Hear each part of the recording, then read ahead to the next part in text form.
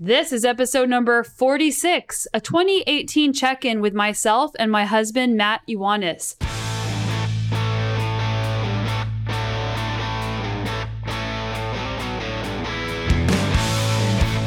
Welcome back to the Sonya Looney Show. This is a podcast about mindset, inspiring stories, and plant-based nutrition to give you the tools to live a high-performance life.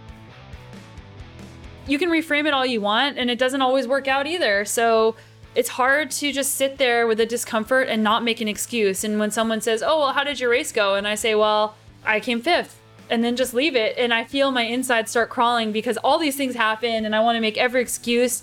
And it's to save face, it's to save ego. And we are afraid of what people think. And, that's really hard. It's hard to worry about that. And people that say, oh, I don't care what people think, they're lying, because everybody cares what somebody thinks. Today is pretty fun because we're just sitting in the living room and Matt is with me. Hello, everybody. And we're going to just talk about how the year is going. There's been a lot going on this year. I know everybody has been through winter, the very long winter, and being sick. And there's just a lot of different topics that we want to discuss. But first, I want to thank our podcast sponsor, Kuat racks. And I'm pretty excited about these racks because they are super lightweight. So for me, I have a hitch rack on my car and I don't always leave the rack. I will take the rack off and leave it in my garage at times because a lot of times I ride my bike to the trail. So having a lightweight rack is pretty awesome because I don't want to carry a super heavy rack, and I probably will just avoid putting the rack on altogether. So check out Kuat racks at kuatracks.com. And if you have a rack, take a screenshot of it and tag both of us on social media because we want to see you, your bike, and your bicycle rack. All right, so let's get into the show. We are trying something different today. We are recording the show on Instagram Live as well. So if people are watching this show, this will be out this will be out next week, but we're recording the show live, which makes things really interesting. So first of all, I asked people if they had any questions to email in, and a few people wrote in some questions. So Matt's going to read them, and then he also is going to comment as well, but we wanted to get started with this. So here's the first one. All right, question number 1. So, Sonya, since you do a lot of longer endurance type races and train with Trainer Road, what is your main focus? Is power building a benefit or a hindrance to the endurance stamina you need for a longer ride? I would love a FTP of 400 watts. So would I. So would I. But would I be better off training at 2 to 4 hours per ride at 150 watts for 100 miler training, sort of more specifically? All right, so it sounds like the question is, what is the best way to train for endurance mountain biking using a trainer and or power? So, and I'd just like to already interject and say thank you for having a very specific question. One of the challenges you have when you ask general questions about endurance training and racing from very talented racers, they just say, I go as hard as I can for as long as I can. So thank you, whoever wrote the question, for being specific. Yeah, Matt can definitely attest to that because he'll say, well, he's asked me and Corey Wallace, like, how do you race? And we just say, well, we just go as hard as we can for 100 miles. But that means something different. Yeah, so to answer your question is, no, it's not good to just go 2 to 4 hours at 150 watts all the time. Basically, you want to do, and this is what everybody hears about, is periodized training, but periodized training is going to be different for everybody. So number 1, you want your easy days to be really easy. So a lot of times I do ride 2 to 4 hours at 150 watts, and today would be a prime example of that. I did a 3.5 hour mountain bike ride, mostly just riding on dirt roads, and I just kept it easy. But if you want to build power and stamina for a long endurance race, the best way to do it is to do sweet spot training. And what that means is training just below your threshold, below that 7 out of 10 pain zone for your perceived effort to figure that out. So I like doing that for 10 to 15 minutes. So you do 10 to 15 minutes on, and then 10 to 15 minutes riding easy. And then you do it again. And in theory, you do that 3 to 4 times. And that's how you build endurance power over time. And that's the main workout that I've been actually prescribing to Reggie Miller, who I'm coaching, and he's seen a lot of massive benefits from that. Yeah, and I think that it's really helpful to have a coach or professional that can test you to tell you where your different threshold points are, whether it be anaerobic or however you want to measure it, and everyone has different systems. But for those who don't have testing or haven't done a test, you mentioned your perceived effort and being about a 7 out of 10. So maybe can you just describe a little bit more what sweet spot should feel like for those that don't do testing or haven't tested? Yeah, and what a 7 out of 10 actually feels like. Yeah, what's a 10 out of 10? Well, it's hard to describe that, but that's a really great question. Like a 10 out of 10 is when you're sprinting. Like you are just killing it on your bike, riding as hard as you possibly, like you're standing up and you're not going to be able to sustain that for very long. Like maybe 30 seconds to a minute, maybe 2 minutes max. You're like breathing super hard, your body's on fire and you want to die. That's what a 10 out of 10 feels like. A 7 out of 10 feels like, okay, like this is pretty hard. I think I can keep going, but I'm not sure. And really, you have to work on learning how long you can push that pace. So it's really hard to describe, but you have to ask yourself, can I go this hard for 10 minutes? And if the answer is yes, then that's probably the right pace to start at. If you do that workout and you're doing those 10-minute efforts over and over and you're not tired at the end, then you're not going hard enough. So you want to be somewhere in between, oh my gosh, like this is pretty hard to finish this workout, and okay, like that was not so hard that it wasn't achievable. Right. So it sounds like you want to be able to do at least 1 or 2 intervals comfortably and then start suffering. You don't want to be doing 10 intervals, but you don't want to do 1 and blow yourself up and have to go home. Yeah, and I think that's why Trainer Road is a really great resource to start with, because they have, like, it's an FTP test. I don't think it's an absolute FTP test, and I'll say that because I've seen different results, and your FTP can vary. FTPs are functional threshold power. That's like the power that's the max power you're going to be able to sustain from a physiological level without completely depleting everything and being unsustainable. So Trainer Road has these 2 different FTP tests, I believe, and they'll give you a range. They'll give you like a hash mark on where you should start. And all of the workouts are relative to that hash mark that you've made. And then you can adjust that accordingly to see how you're going to feel. But if you're in Trainer Road, you can actually search by sweet spot workouts. And there's some pretty hard ones in there. But my favorite kind of go-to workouts are the ones that are the 10 to 15 repeated efforts. Awesome. All right. Number 2. The question is, I would love to hear about any efforts you make specifically with regards to aging.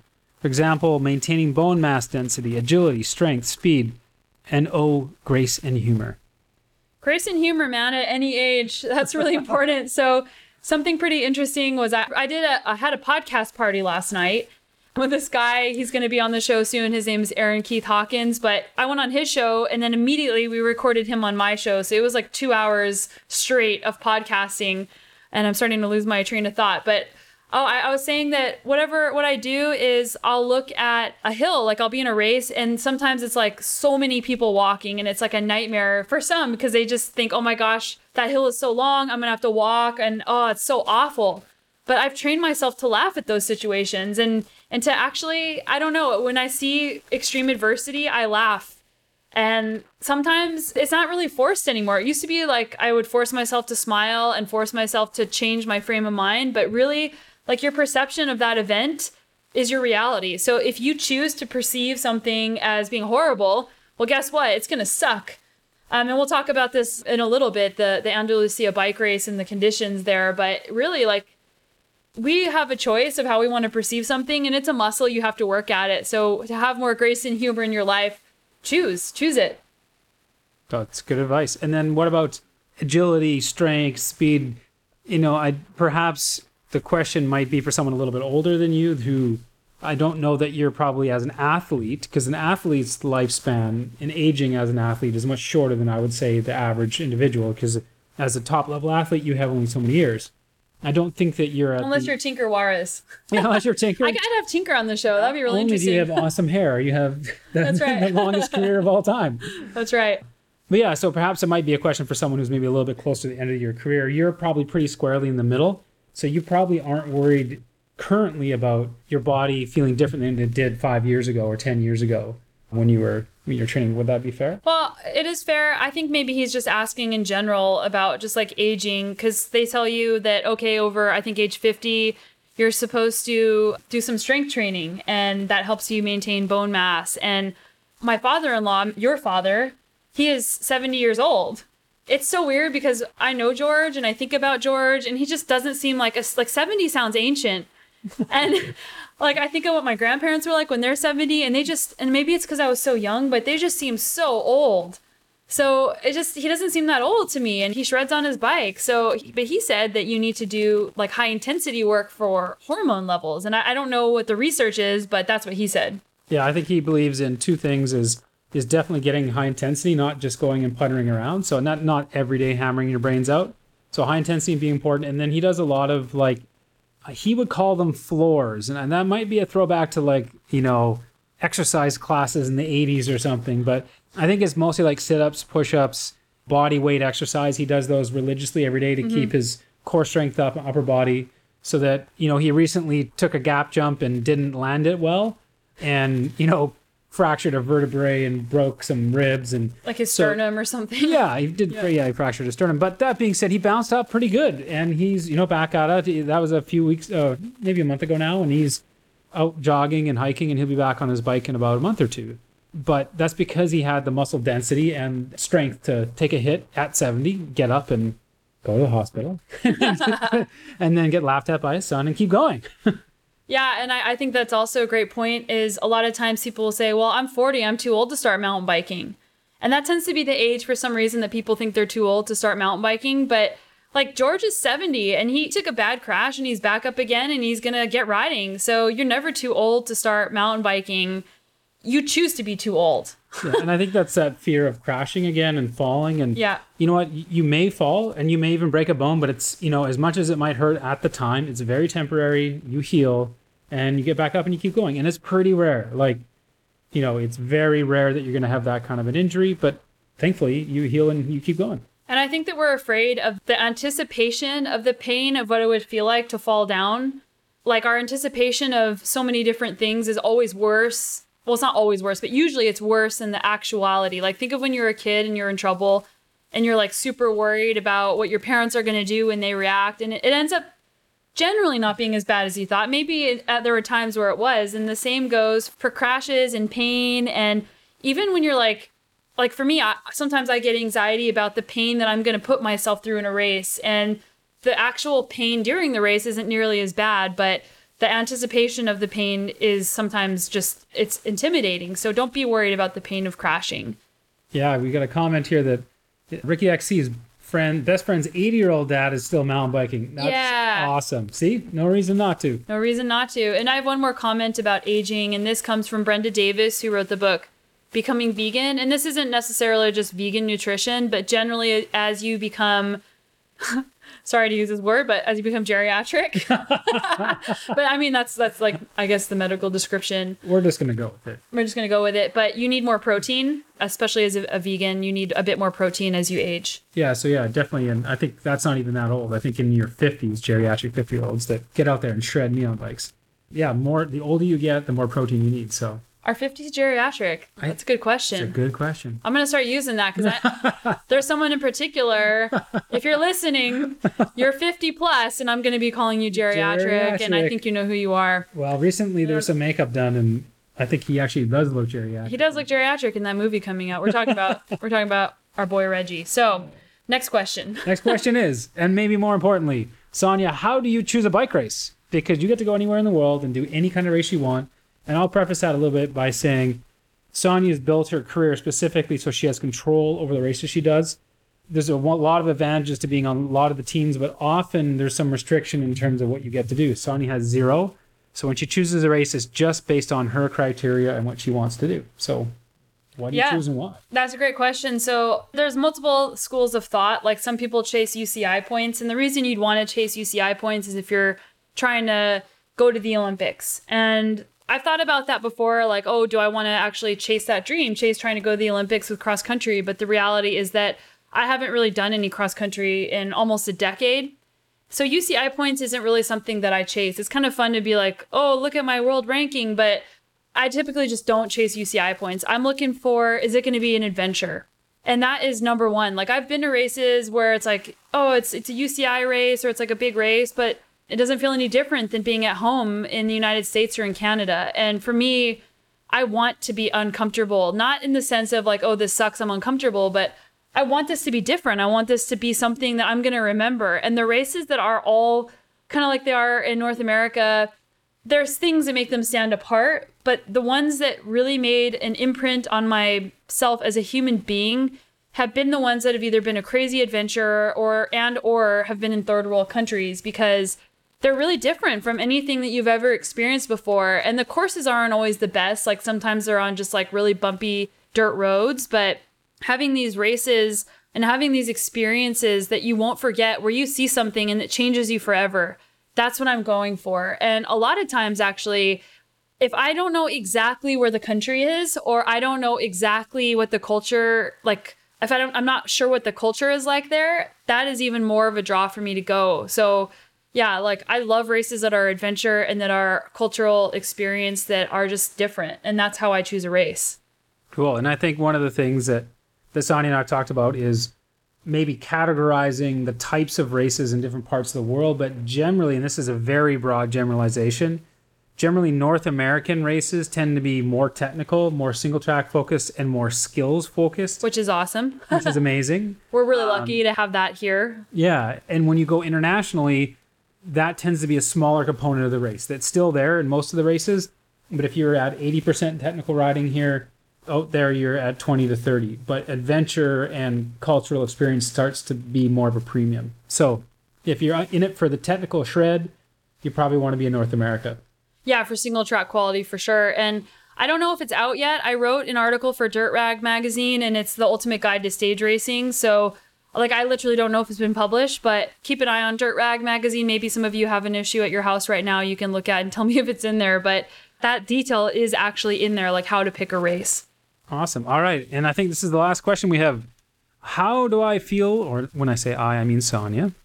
Oh, actually, there's one more. There's two total. There's two more. We'll do the e-bikes last, because that'll be the most interesting one. But the question before that is, what made you decide to start a plant-based diet, and did you have any issues? Yeah, so we're going to actually answer this question short, because we could probably use the entire podcast to talk about this. I would recommend going back if you want more details. There's tons of episodes we've recorded with experts on plant-based nutrition from a bunch of different avenues, whether they be world-class dietitians or doctors or nurses or athletes. So I recommend going back. But I changed my diet actually because of Matt. Like everybody thinks, oh, like you, like being vegan or being plant-based, that's kind of like a woman thing or a feminine thing. And people always tend to be surprised when it was Matt who actually influenced me. I have to steal from Rip Esselstyn, which is Real Men Eat Plants. If you ever seen him too, because of the chin-ups up the fire station pole. It's unreal. The guy's so strong. Oh, I haven't seen it, but yeah. I did interview him on the show in July, and he was talking about things. How do I say this in the way that I want to say it? One of the biggest advantages of a plant-based diet is it increases the blood flow to all parts of your body, shall we say. So you're not going to have limp dick if you're on a plant-based diet without, sorry if I offended anybody with that, but I had to say it. Yeah. Okay, so why did I decide is I watched Forks Over Knives, which is a must-see documentary. Highly recommend it. And I saw that there's a lot of evidence, science, that shows that eating a whole foods plant-based diet prevents and reverses most of the diseases that in our lives. And that was a big deal. Like, I don't want to die prematurely. I love being alive so much. And our view of aging is that, oh, well, we're just going to get old and get sick and die, and it's going to be terrible to be old. But that's not how it has to be. So that really inspired me. And I started doing some of my own research and watching more documentaries, reading more papers, seeking out that information. And then I decided to try. Like, let me give this a try and see what happens. And if I don't like it, I can go back. Like, change doesn't have to be permanent. So I tried it and I felt awesome. Like, I was so surprised. And if you want to read how I did it, go to my blog. It's on there. It's a post called That Thing I Never Mentioned, I Eat a Plant-Based Diet. And my recovery was better. My energy was better. I started winning more races. Like, it gave me more mental clarity. So, like, for me, that's the Cliff's Notes of why I changed my diet. How about you, Matt?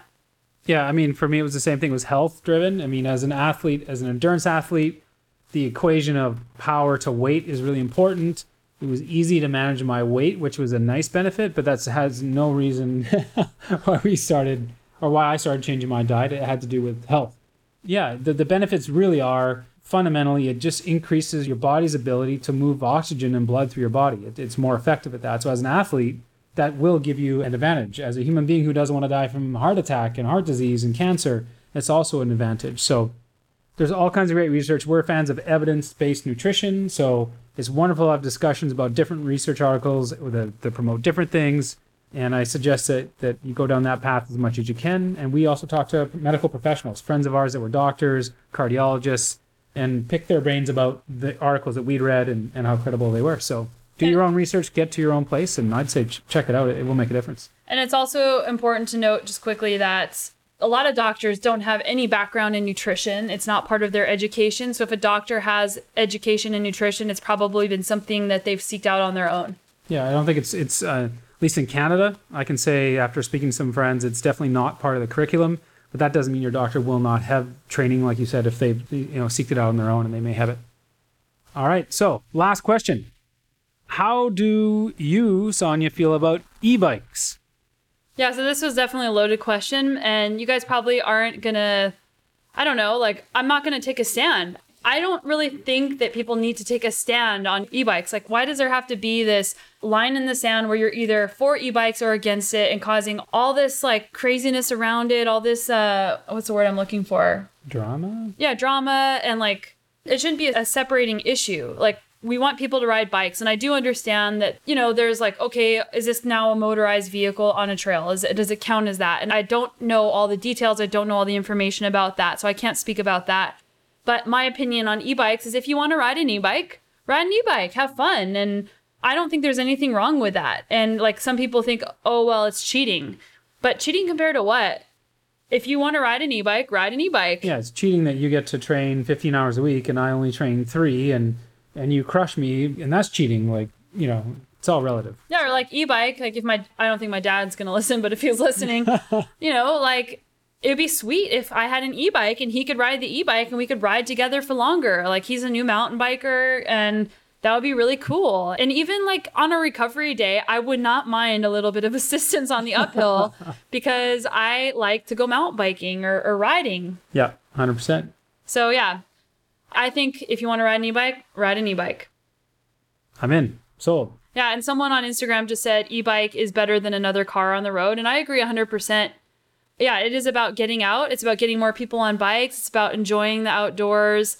And any way that needs to happen, we need to break down the barriers of people getting out on bikes, and it's hard to be fit. It takes a lot of work to get fit. So I think that if it's going to lower the barrier of entry for people, then that's awesome.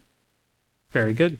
All right, so we're going to switch gears now a little bit because we wanted to make this kind of a 2018 Q1 check-in type of thing, but because there's been a lot of things that have happened this year, a lot of challenges. I don't want to say bad things, but just like a lot of challenges and a lot of disappointments. And yeah, I just want to talk about those things because it's very easy to look at somebody's life from the outside because I do this all the time. I'm on social media. I'm like looking up to all of these different people and it looks like everything's amazing in their life and everything's perfect.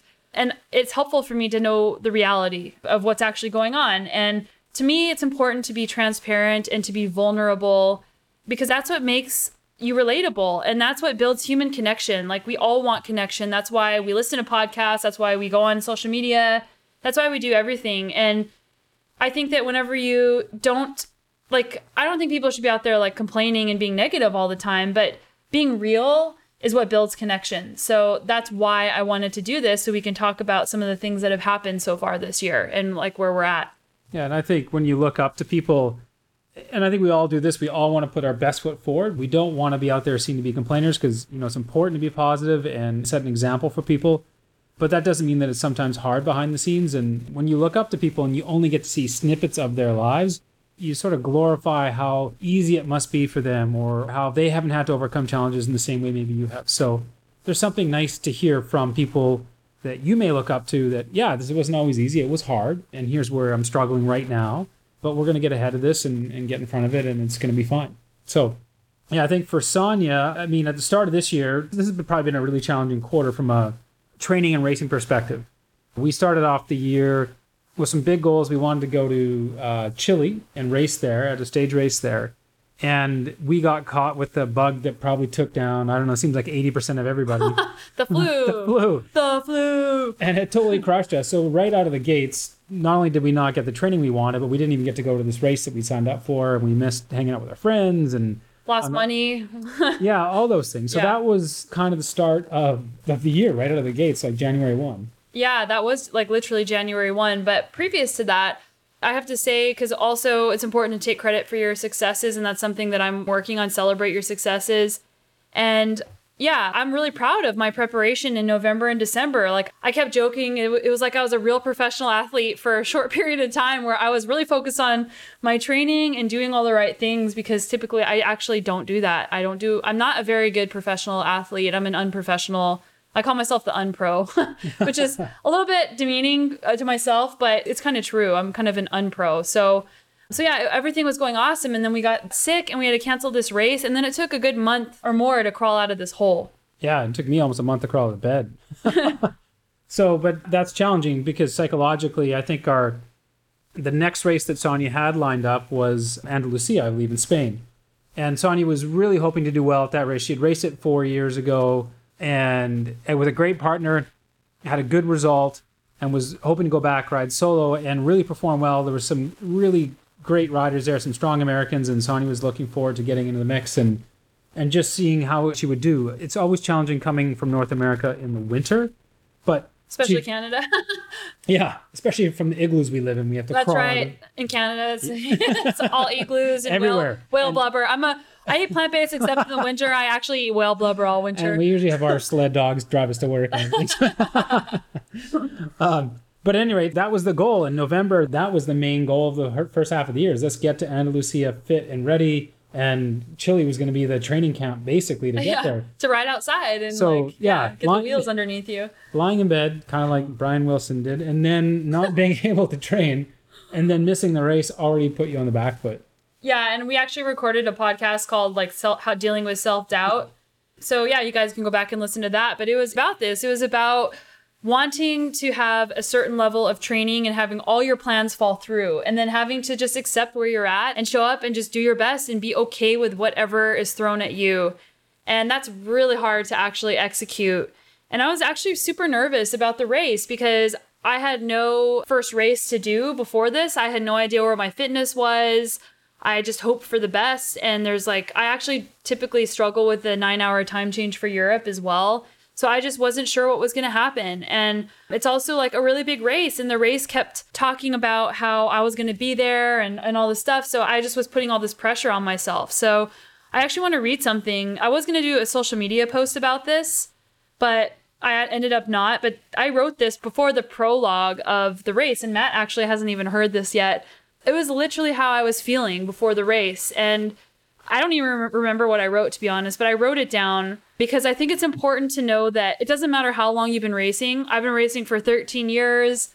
I've done a lot of races, and this never goes away. So I'm going to read it, and then we'll get back into the conversation. So, okay, real pre-race thoughts. Fireside chat. Fireside chat. Here it is. Here's the truth. This is like on Oprah, but there's not going to be any. There's not going to be any tears, and Matt definitely doesn't look like Oprah. Okay. I hope I am good enough. I don't feel confident. I don't know if I'm fast or not because this is my first race of the year. What if I don't feel good on my bike? What if I'm not fast? What if I didn't prepare properly? What if something goes wrong? What if I get stuck behind a lot of people and lose time, which did happen, and I actually got punched by a man as I was passing him. What if people think I suck? I wish I had more training. These are all things that you can't control, but I wanted to show you that you can be racing for over a decade and you can still have these thoughts and feelings.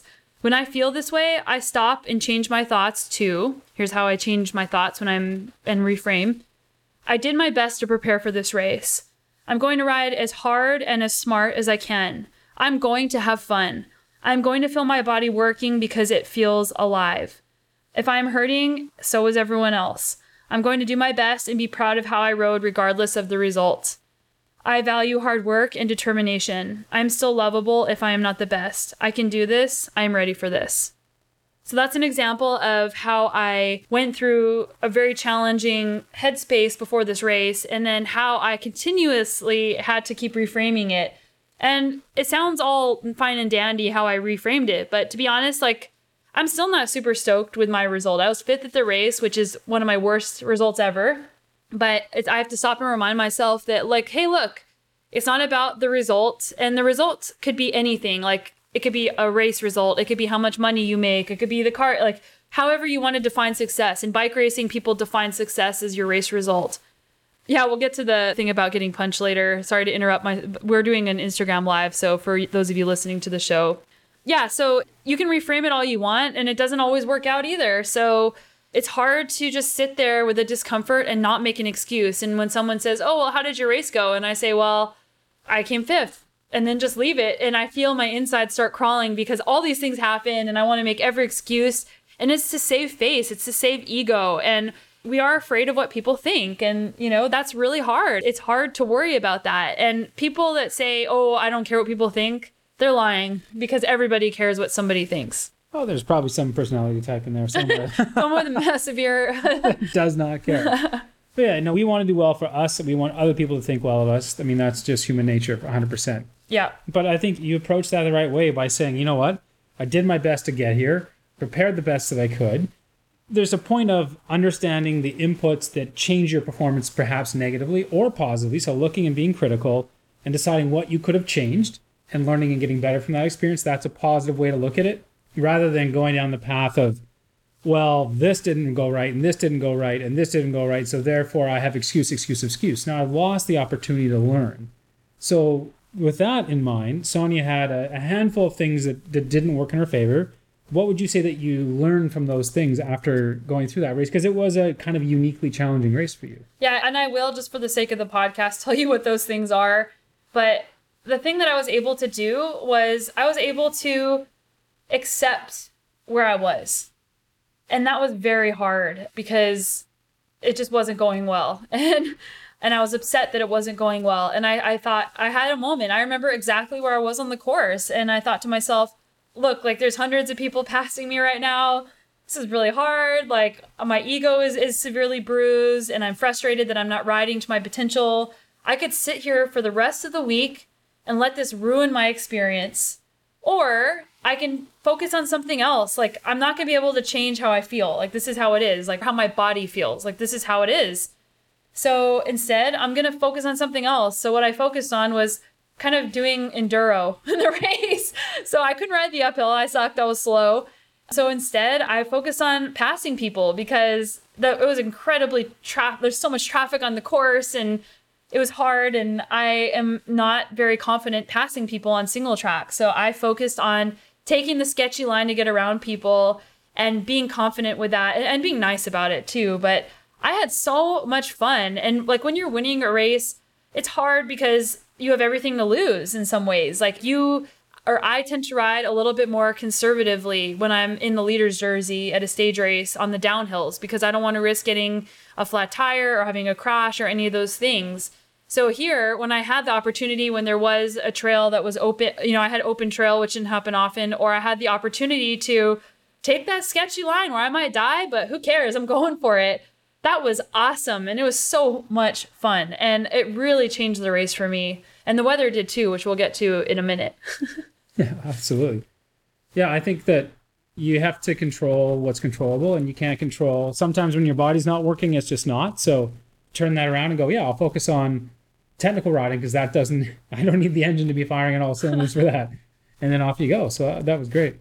Yeah, and based on like what happened, I still don't really know what happened. I've never had this happen before, but I didn't really have anything. Like on the first day, on the prologue, I felt like I had something, but there's something wrong. Like my hip flexors were burning, my upper quads, like across like the band of my upper quad on both legs was burning. And that's really bizarre. Like it felt like I wasn't actually using the rest of my body or my leg muscles. So that was really weird. And then after that, it's just, I was stuck riding in zone 3, like at my 6 out of 10 normal, like at home, if I'm just out riding out 5, 6 out of 10, that was my race pace. And I couldn't do anything about it. And it was really hard to swallow that. And I think it was because of the jet lag. And I got there early, like I did everything right, but my nervous system just did not want to play. And there was a moment in the race, it was halfway through the third stage where it was like a switch.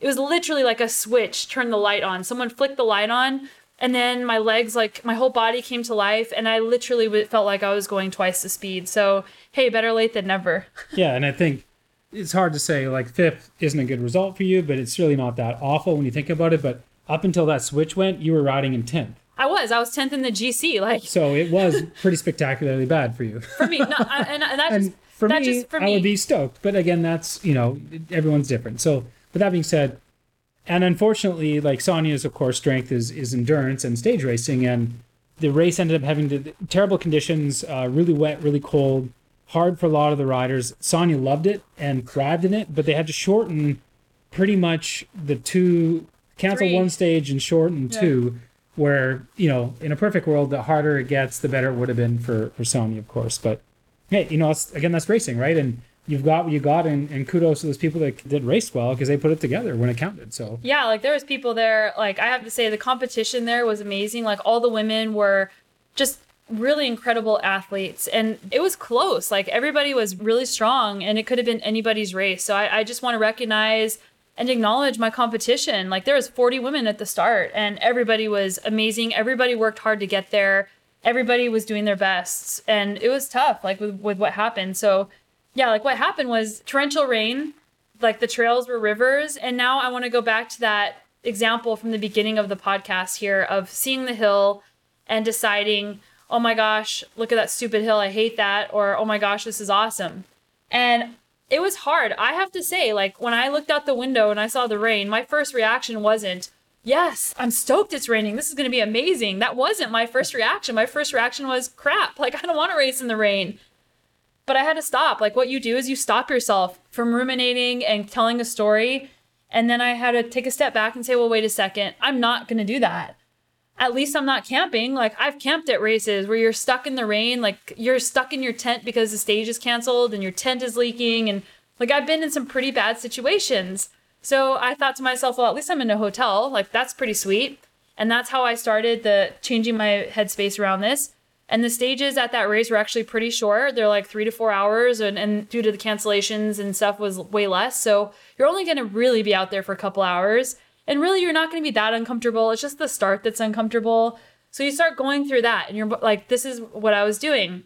And then I thought, well, it's going to be kind of fun because it's going to be an adventure. It's going to be crazy. And that's what I love about racing. I love adventure. And in the end, I ended up just like having a blast. Like the mornings I wasn't excited until I get my mind primed for that. But then I ended up loving it. Like I'm actually glad it rained. And that sounds crazy, but that is what I remember about that race. When I look back, and a little bit more time needs to go by to forget about like how bad I felt in the beginning. But when I look back, I know that the key moments that make me smile are going to be racing in those conditions, like riding up trails where there's a river coming down the side of the trail and things are slippery, but it's fun, and just hooting and hollering and making that choice and being authentic and enjoying that kind of racing. And I actually loved it. Like, I don't know how to explain it, but that's the best I can do to say how I decided that it was going to be fun. Yeah, that's the point. I mean, one of the challenges with a lot of mainstream racing is it gets dumbed down and smoothed out. Everyone has their team manager. I mean, this is different in Europe, I think, more so than North America, but everyone's got their team managers and they're handing you bottles and they're taking your bike for you at the end. And you really, if you're a pro, a lot of pros sort of get a different treatment than the non-pro athletes would get. And that's one of the fun things about doing races that are more adventure style races, because you have to be self-sufficient. You have to deal with your own bikes and, camping situation or living scenario and food and manage yourself and not have this sort of little bubble around you. So it's kind of interesting because it actually makes the mental part of racing a lot more important when those variables are thrown into the mix. So when you go to a race like Andalusia, which typically isn't that dramatically difficult, and you see the conditions go to hell and people struggling, you get to see how people respond when they're not used to that spot. And again, that's, I think, also part of the reason why you're able to go from 10th to 5th so quickly, was not only was the conditions technical, and that's one of your strengths as a technical rider, but you're mentally strong as well. And some people just flat out quit because it was too hard. Yeah, actually, I felt really bad. The woman who was in the leader's jersey, like, not everybody's prepared for the weather to turn. And I brought everything because I have been through a lot. I've been doing stage races for 8 years. I've seen everything. And you live in an igloo in Canada. That's right. I've seen everything. So I was prepared, but there were people that weren't prepared, and she was winning the race. She was in the leader's jersey and she had to drop out because she felt hypothermic. And that sucks. Like, that must have been really hard for her. And I felt really bad for her. I'm sure she was crushed physically, but Well, and emotionally having to do that, like having to get that far, get the jersey, and then because you have hypothermia or the onset of it to have to drop out, that would be hard. But yeah, like the point is the more you do and the more experiences you have for even the hard ones, those are the things that make you stronger for the future. So even those people who that was their first really challenging bad weather race, like the next time that happens, they're going to be way more mentally strong and it's going to be a lot easier for them at their next race. So I'm not saying that you should go out and just like always just be in these crazy conditions and be miserable. But the more you have, it's like confidence. The more you do, the more you realize you can do because you've already been through it once. So I think that's actually really good that happened at that event because that's going to help a lot of people. Like they might not realize it, but it's going to be helpful like later whenever it happens again because it will. Yeah, absolutely. And so now here we are back in Canada and training again and trying to get things rolling Sort of. after the race. And yeah, sort of. So back to the theme of this year being a challenging year for training and racing for Sonya. But coming back home, Sonya flew directly to Utah to go to the True Grit and see me race. And she was hoping to race, but unfortunately it had come down with a bit of an illness, sinus infection, flu. And had to watch the race, which is a challenge for Sonya. She hates watching. Well, I actually didn't watch. I was riding. She rode for 4.5 hours. But I didn't race. At any rate.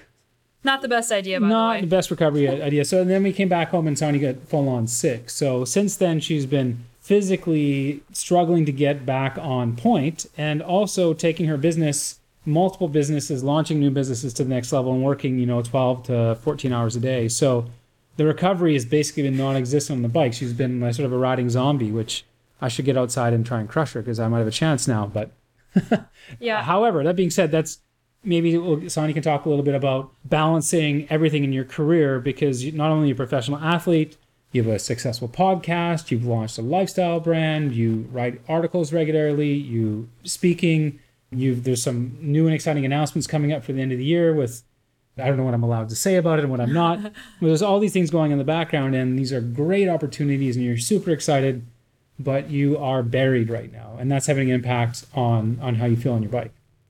Yeah, and the reason I want to talk about this is because there's a lot of people that I look up to, and they seem to be doing everything. Like specifically, I love right now I'm really into podcasting, so I'm looking up to these podcasters who also are running a really strong personal brand. People like Lewis Howes, which I would absolutely love to meet him. Rich Roll. There's a guy named Aubrey Marcus who runs On It. And these guys all seem to be doing everything. And Danica Patrick, they have their own clothing line. They got a podcast. They're running a business. They're doing retreats. They're writing books. They're doing everything. And that's what I'm aspiring to do. And it's how are they doing that? And they're not professional athletes. So I have to always remind myself of that. But it doesn't matter. That's not an excuse. And I just wish that they would talk about more what that's actually like how to stay grounded, how to stay balanced. It's 100% overwhelming for anybody who's trying to do that. It doesn't matter what your level of success is. So yeah, unfortunately I got a sinus infection from the plane, and I don't know what my deal is this year, why I can't seem to stay healthy, which is super frustrating. But I basically couldn't train again for a couple of weeks. And every time I've gone out on my bike, I haven't felt super strong. And it's hard when your identity and in some ways your ego is tied into being a fast, I'm doing air quotes, a fast athlete. And it's hard to see everybody else. Again, comparison is terrible because you're comparing yourself to everybody and you're just here I am again, sick and not going fast and not recovering. And today I was riding and I was hoping that I would get in a quality interval workout because I don't know why I decided, I think I'm going to do Sea Otter cross country because I'm going to be there and it'll be something fun to do, but I'm going to get killed because I'm basically just doing recovery rides all the time. But you have to respect your body, and I can't force it to feel good. I can rest, and I haven't been riding very much. And when I do ride, the pace is super, super slow. So I just want people to know that when you're looking on my Instagram and it looks like I'm riding all these trails and I'm killing it, the reality is I'm probably riding for an hour to an hour and a half. There's one trail open and I'm pretty fatigued. So that's the reality. But today I started getting mad about it. I was on my ride and it's God, I'm riding up this hill and my legs hurt. I'm not even going very hard and I'm just struggling to make it up every hill. What is my deal? And then I had to be honest with myself and I had to say look, there's a lot of things going on. You have a finite amount of energy. And I don't feel like tired, sleepy tired, but you have a finite amount of energy that your nervous system can handle. And you can only hack it so much with sleep and nutrition and acupuncture and all the little things that you're trying to do to get that extra 1%. So you have to just respect that. So I had to say to myself, okay, like it would be awesome to go back to what I was doing in December of being like a quote professional athlete where my number one priority is training and recovery and doing an amazing job with that, because I'm not doing an amazing job with that. What I am doing, though, is focusing on all these other aspects of my business that I love. Like, I don't feel sorry for myself that I'm working 12 to 14 hours a day. And I don't think that's for everybody. And also, I want to preface this with, I think that we champion, like, oh, like wearing this badge of honor because I'm working so much. It's like, well, really, you're probably not that healthy. It's not healthy to work that hard. And I know I'm rambling, but the reality is if you're going to work really hard on other things and give your energy to other things, it's an unreal expectation to show up on your bike as a professional athlete and think that you're going to be fast and you're going to have a lot to give to your workout, because you're not.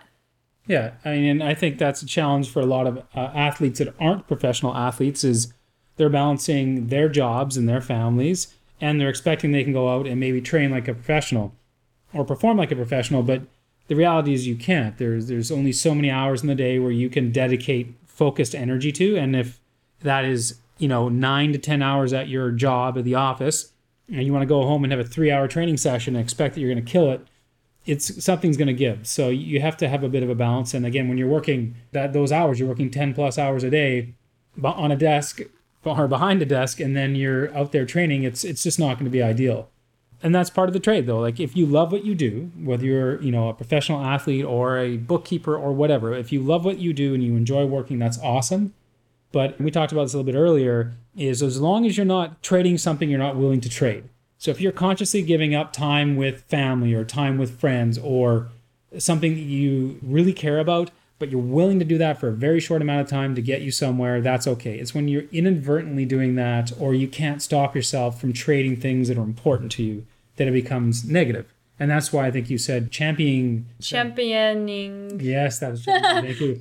The cause of, I work so hard. Well, that's fine, as long as you're not doing it, without being conscious of it. Yeah, conscious of what you're choosing to give up and like what brings you joy. And it's been interesting for me over the years because, I've mentioned this before just briefly, that it used to be that I wanted to just go fast on my bike. Like my goal was to go fast, to win races and to become a pro and to travel the world. And like that was my goal. And it's amazing. I'm so incredibly lucky. I can't even believe that I'm living the life that I'm living. Like it's insane. But my joy is no longer, like I love winning races, but my joy, what gets me up in the morning, what makes me happy to keep doing this, isn't all in for the racing, like in the first place position. Like I love racing. I'm super competitive. I want to win every race and I love winning every race, but that's not my number one priority anymore, which is crazy because I'm still training and I'm still trying to win every race. But I love doing all the other projects that I have because my number one priority now is creating content and giving information to help people get on the path that they want to get on. Because for me, it's been life-changing. And I really think that people can live the life that they want. It doesn't have to be biking, but they can live the life that they want. But you have to do, period. You have to take action and you have to make choices and you have to be aware of what you're doing and you have to be willing to make those sacrifices and decide. So yeah, that's why I'm doing all of this. And it just keeps evolving. And this is like the curse of being, quote, an entrepreneur, is you're never satisfied. And this might just be the curse of being a human being, is that like for me in business, it's like once I figure something out, I'm on to the next thing and I'm on to the next thing. And then I'm trying to like do everything and I have my hand in and it appears that I'm like doing everything.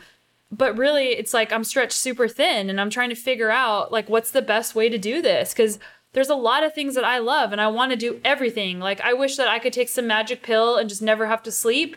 That way I could do it all because I would love it. But the reality is that's not going to happen. And there's a certain point where you break. Like there's a certain point where you cannot add in anymore.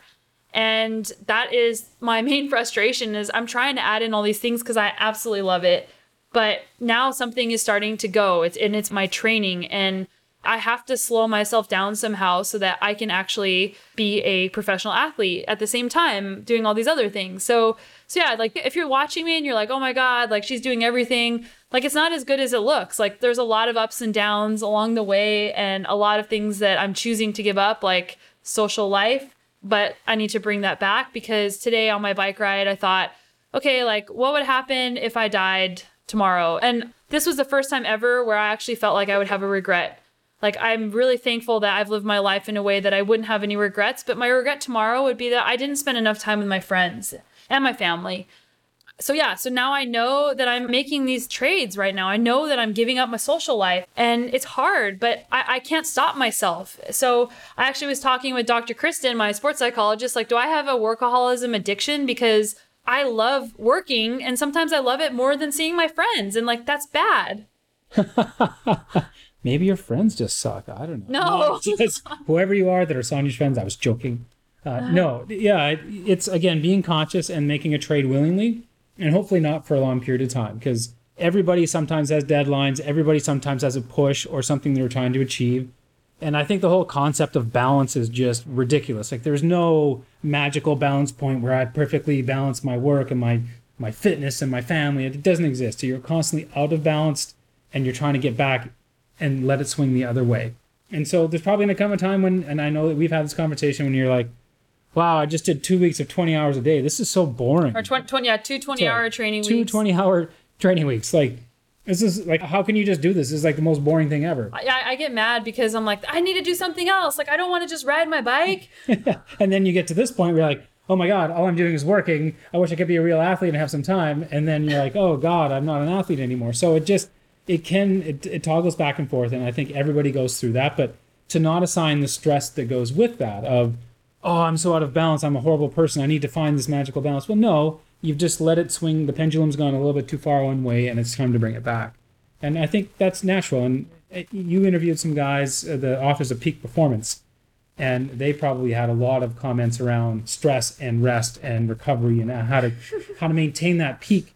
Isn't like you're there all the time. You create a situation of stress, allow your body to recover and go back at it, whether it's mental, creative, or physical. Yeah, and they say have the courage to rest. But what does rest mean? Well, rest doesn't mean not riding and now I'm going to work a crazy amount of hours. Like rest means you're doing something fun that has nothing to do with work, which is hard whenever your passion and your work are the same thing. Yeah, and you're lucky if you have that. So lucky. But yeah, I actually want to talk about, like, people are probably thinking, what about your relationship with your husband? Like, you're traveling everywhere, you're doing all these things. And as a racer, like, the stereotype of a racer is that racers are selfish and it's all about them all the time, which I kind of feel like it is about me most of the time. So I actually said to Matt before we started recording that I was going to ask him about this. And I said to him, like, how does it feel to always have it be about me all the time? Because I feel like it is. Yeah, and my comment was, well, it's not. And I think it's interesting as a supportive spouse and vice versa. When it comes to this part of our lives, both my passion and my enjoyment is cycling and training and racing, and I love that stuff. But I'm not a professional, never have been, but I enjoy that. It's fun. But my career is very much all-encompassing for myself. Yeah, and tell people what your career is because they might not know what you do. So I'm a financial advisor, and I run one of the bigger firms in Canada. We have multiple partners, a big staff, thousands of clients, and we're constantly growing and evolving as a firm. So we're trying to bring in new clients, of course. We're trying to bring in new advisors, and we're trying to stay ahead of the curve with the industry, what's happening, and what's changing. And I am incredibly engaged in that. I'm lucky to have a great team around me, and I'm very, very involved. So while when we talk about this part of our world, it's all about you, we do a lot of things that are for my world. We travel to my conferences. We work some of our trips and races around those as well. So it's, I would say, I don't know if equal, because I don't know how we would ever get to equal in general. But I would say that, no, I don't feel like it's all about you. I feel when it comes to building your business and your racing, it is all about you. But when it's about my business, it's all about me, and you're equally supportive for me. So I don't feel that I've been left out or left behind. Yeah, and Matt is very humble about how he described what he does. Like, he's the CEO of this company. He basically created a new business structure that didn't really exist before and has been figuring out how to make it work and has been doing an incredible job. So, like, for him, he's a financial advisor, and the job of a financial advisor is to help people make good investments and plan for their future and that type of thing. But he's also running a business, and that's a different thing, like learning how to manage people, manage a team, how to like deal with all these different things. And that's been a major growth curve for you. Yeah, absolutely. And I think it's personal growth as well. So there's the X's and O's part of knowing how to be a good financial advisor, which is always challenging. And then there's the entrepreneurial part. How do you structure a business? How do you build partnerships? How do you build systems and processes? How do you build teams? And those are pretty universal when it comes to business and entrepreneurship, whether you're selling widgets, whether you're a financial planner, whether you're running a retail company. A lot of those skills overlap, and they're really fun and really interesting to learn for me. So again, it's almost like having two jobs. You're being a financial advisor, and then you've got to be, learning how to develop a business and grow a business. And so it's exciting, and you and I connect over that a lot. We talk about what's going on in my business and how that relates to your businesses, and how my structures might be different or similar to yours, and where they each might be able to help each other. So we really do get to connect in a way that's interesting for both of us. And it's not just talking about Sonya's businesses, because there's a lot of connection between the two. Yeah, and I also think that we're both lucky that we are both going after a similar goal. Like, we are essentially startups. Well, we're both like a few years in now, so it's not the beginning of a startup, but we're both trying to grow a business. And we're both willing to, and we want to put in the work, which is awesome. Like, you work till 7:30, I work till 7:30. And that's awesome, because it would be hard if one person wasn't as supportive, if one person was sitting around saying like, gosh, like, why are you working so much? Why are you doing this? And I wish that you would spend more time with me, or I wish that we could do more together. Yeah, absolutely. And it's interesting because I'll go to conferences and have, exposure to these wonderful speakers, maybe more specifically to financial planning, but the speakers will give us all kinds of amazing insights that we can both use. And one of the first people that I heard, one of the most influential people I heard at a conference was a fellow named Sean Acor.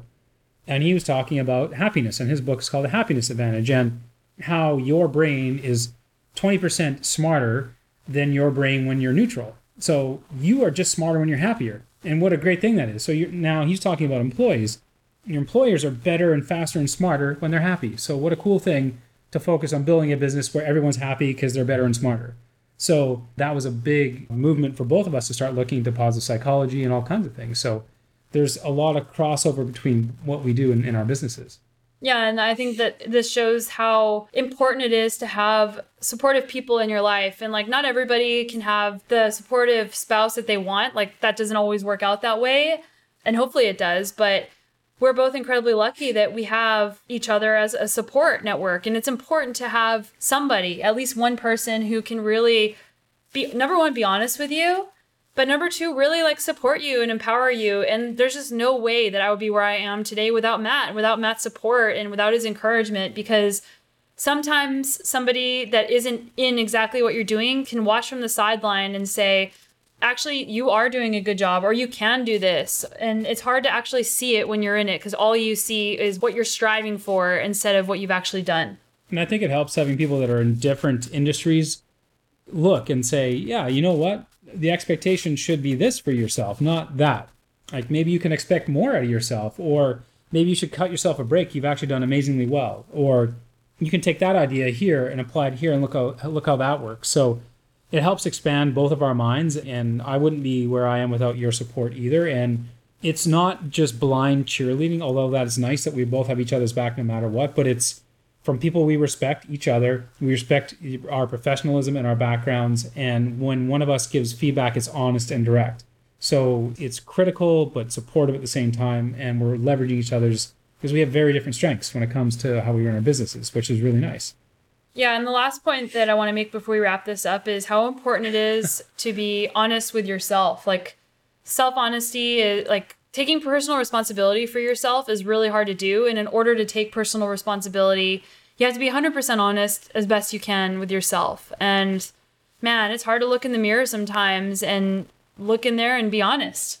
Yeah, you have to take responsibility for the good and, more importantly, for the things that don't go right, because that's where the opportunity to learn is. And sometimes that's hard. And we bring that back to racing. Like, you had a tough race in Andalusia, and you look at, wait, what went wrong and why did it go wrong?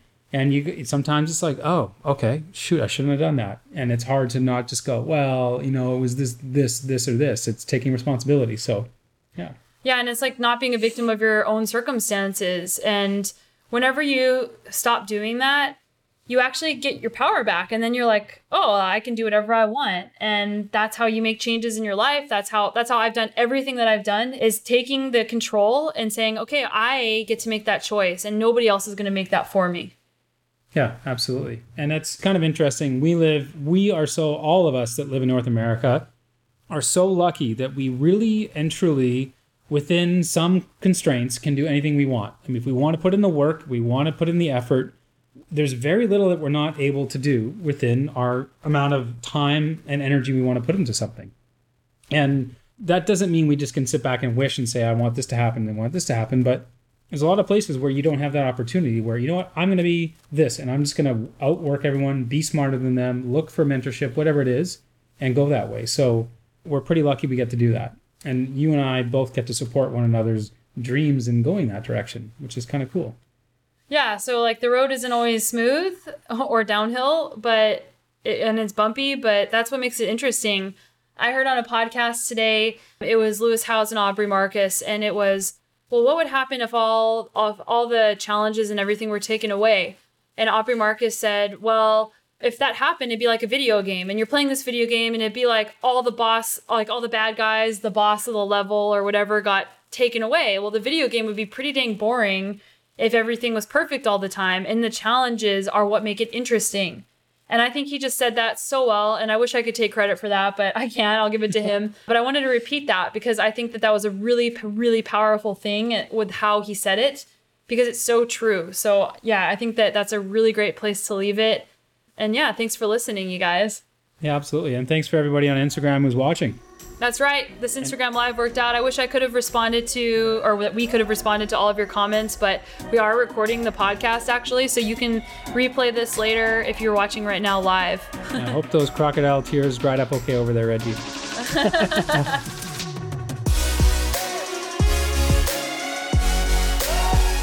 Woo-wee! That episode was almost like therapy in a way. But thanks again to Matt for coming on the show, and hopefully it wasn't too disruptive for you guys with the Instagram Live going in the background. It was really fun to see people respond live while we were recording this, but I know that some of the top podcasters are actually doing live shows where they're going places and recording podcasts with guests with a live audience, and I think that could be really fun to try at some point. There's some pretty heavy topics in today's episode, but I really wanted to be 100% transparent, honest, and vulnerable so that you can see what it really looks like. And hopefully it wasn't too much, but you always feel a little bit nervous after you pour out your soul and then you let everybody listen to it. So hopefully it was helpful for you guys. At the time this podcast comes out, we will be just finishing up a few days in Squamish riding. And those are some of my favorite trails. And we haven't gotten to do a ton of mountain biking here in the Okanagan this spring, or pretty much none. So I'm really excited to get out there and ride. And after that, we're going to Orlando, Florida, because Matt has a work conference and we're taking our road bikes. I'm hoping to ride some roller coasters because those would be pretty fun, but I don't really know what to expect. But it's going to be a good time to see some sunshine and get some heat. And then the next trip after that will be Sea Otter. And speaking of Sea Otter, I will be handing out free Moxie and Grit stickers. That is my brand, Moxie and Grit. Go to moxieandgrit.com, moxyandgrit.com to check out the newest sock designs. There's a new Do Epic Shit sock coming out. You've heard it here first. It's not actually available yet, and there's not even any pictures, but it's going into production. It's going to be ready soon. So make sure you stay tuned for that and follow the Instagram Moxie and Grit, MOXYANDGRIT. That way you can see it whenever it comes out. Big thanks to those of you supporting my work on Patreon. Patreon is a site where you can support my work financially. That's always very helpful, and it will help with the growth of the show.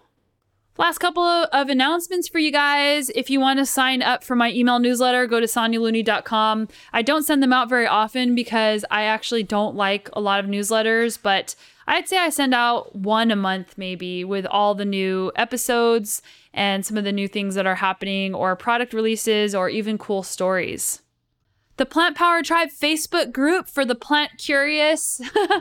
That's on Facebook. Everybody is welcome. Just go to Facebook and search Plant Powered Tribe with Sonya Looney. There's almost 1,000 people on there, so that's pretty cool. I'm trying to figure out exactly what to do with the page because I don't want it to be just me talking to everybody. And there's a lot of awesome dialogue, like people posting, people talking about things, whether it be training or recipes or whatever. But I'm wondering if I should be doing like a weekly video or something. So I'd love to hear your guys' feedback on what you would like more of on the Plant Powered Tribe. And again, you don't have to eat a plant-based diet.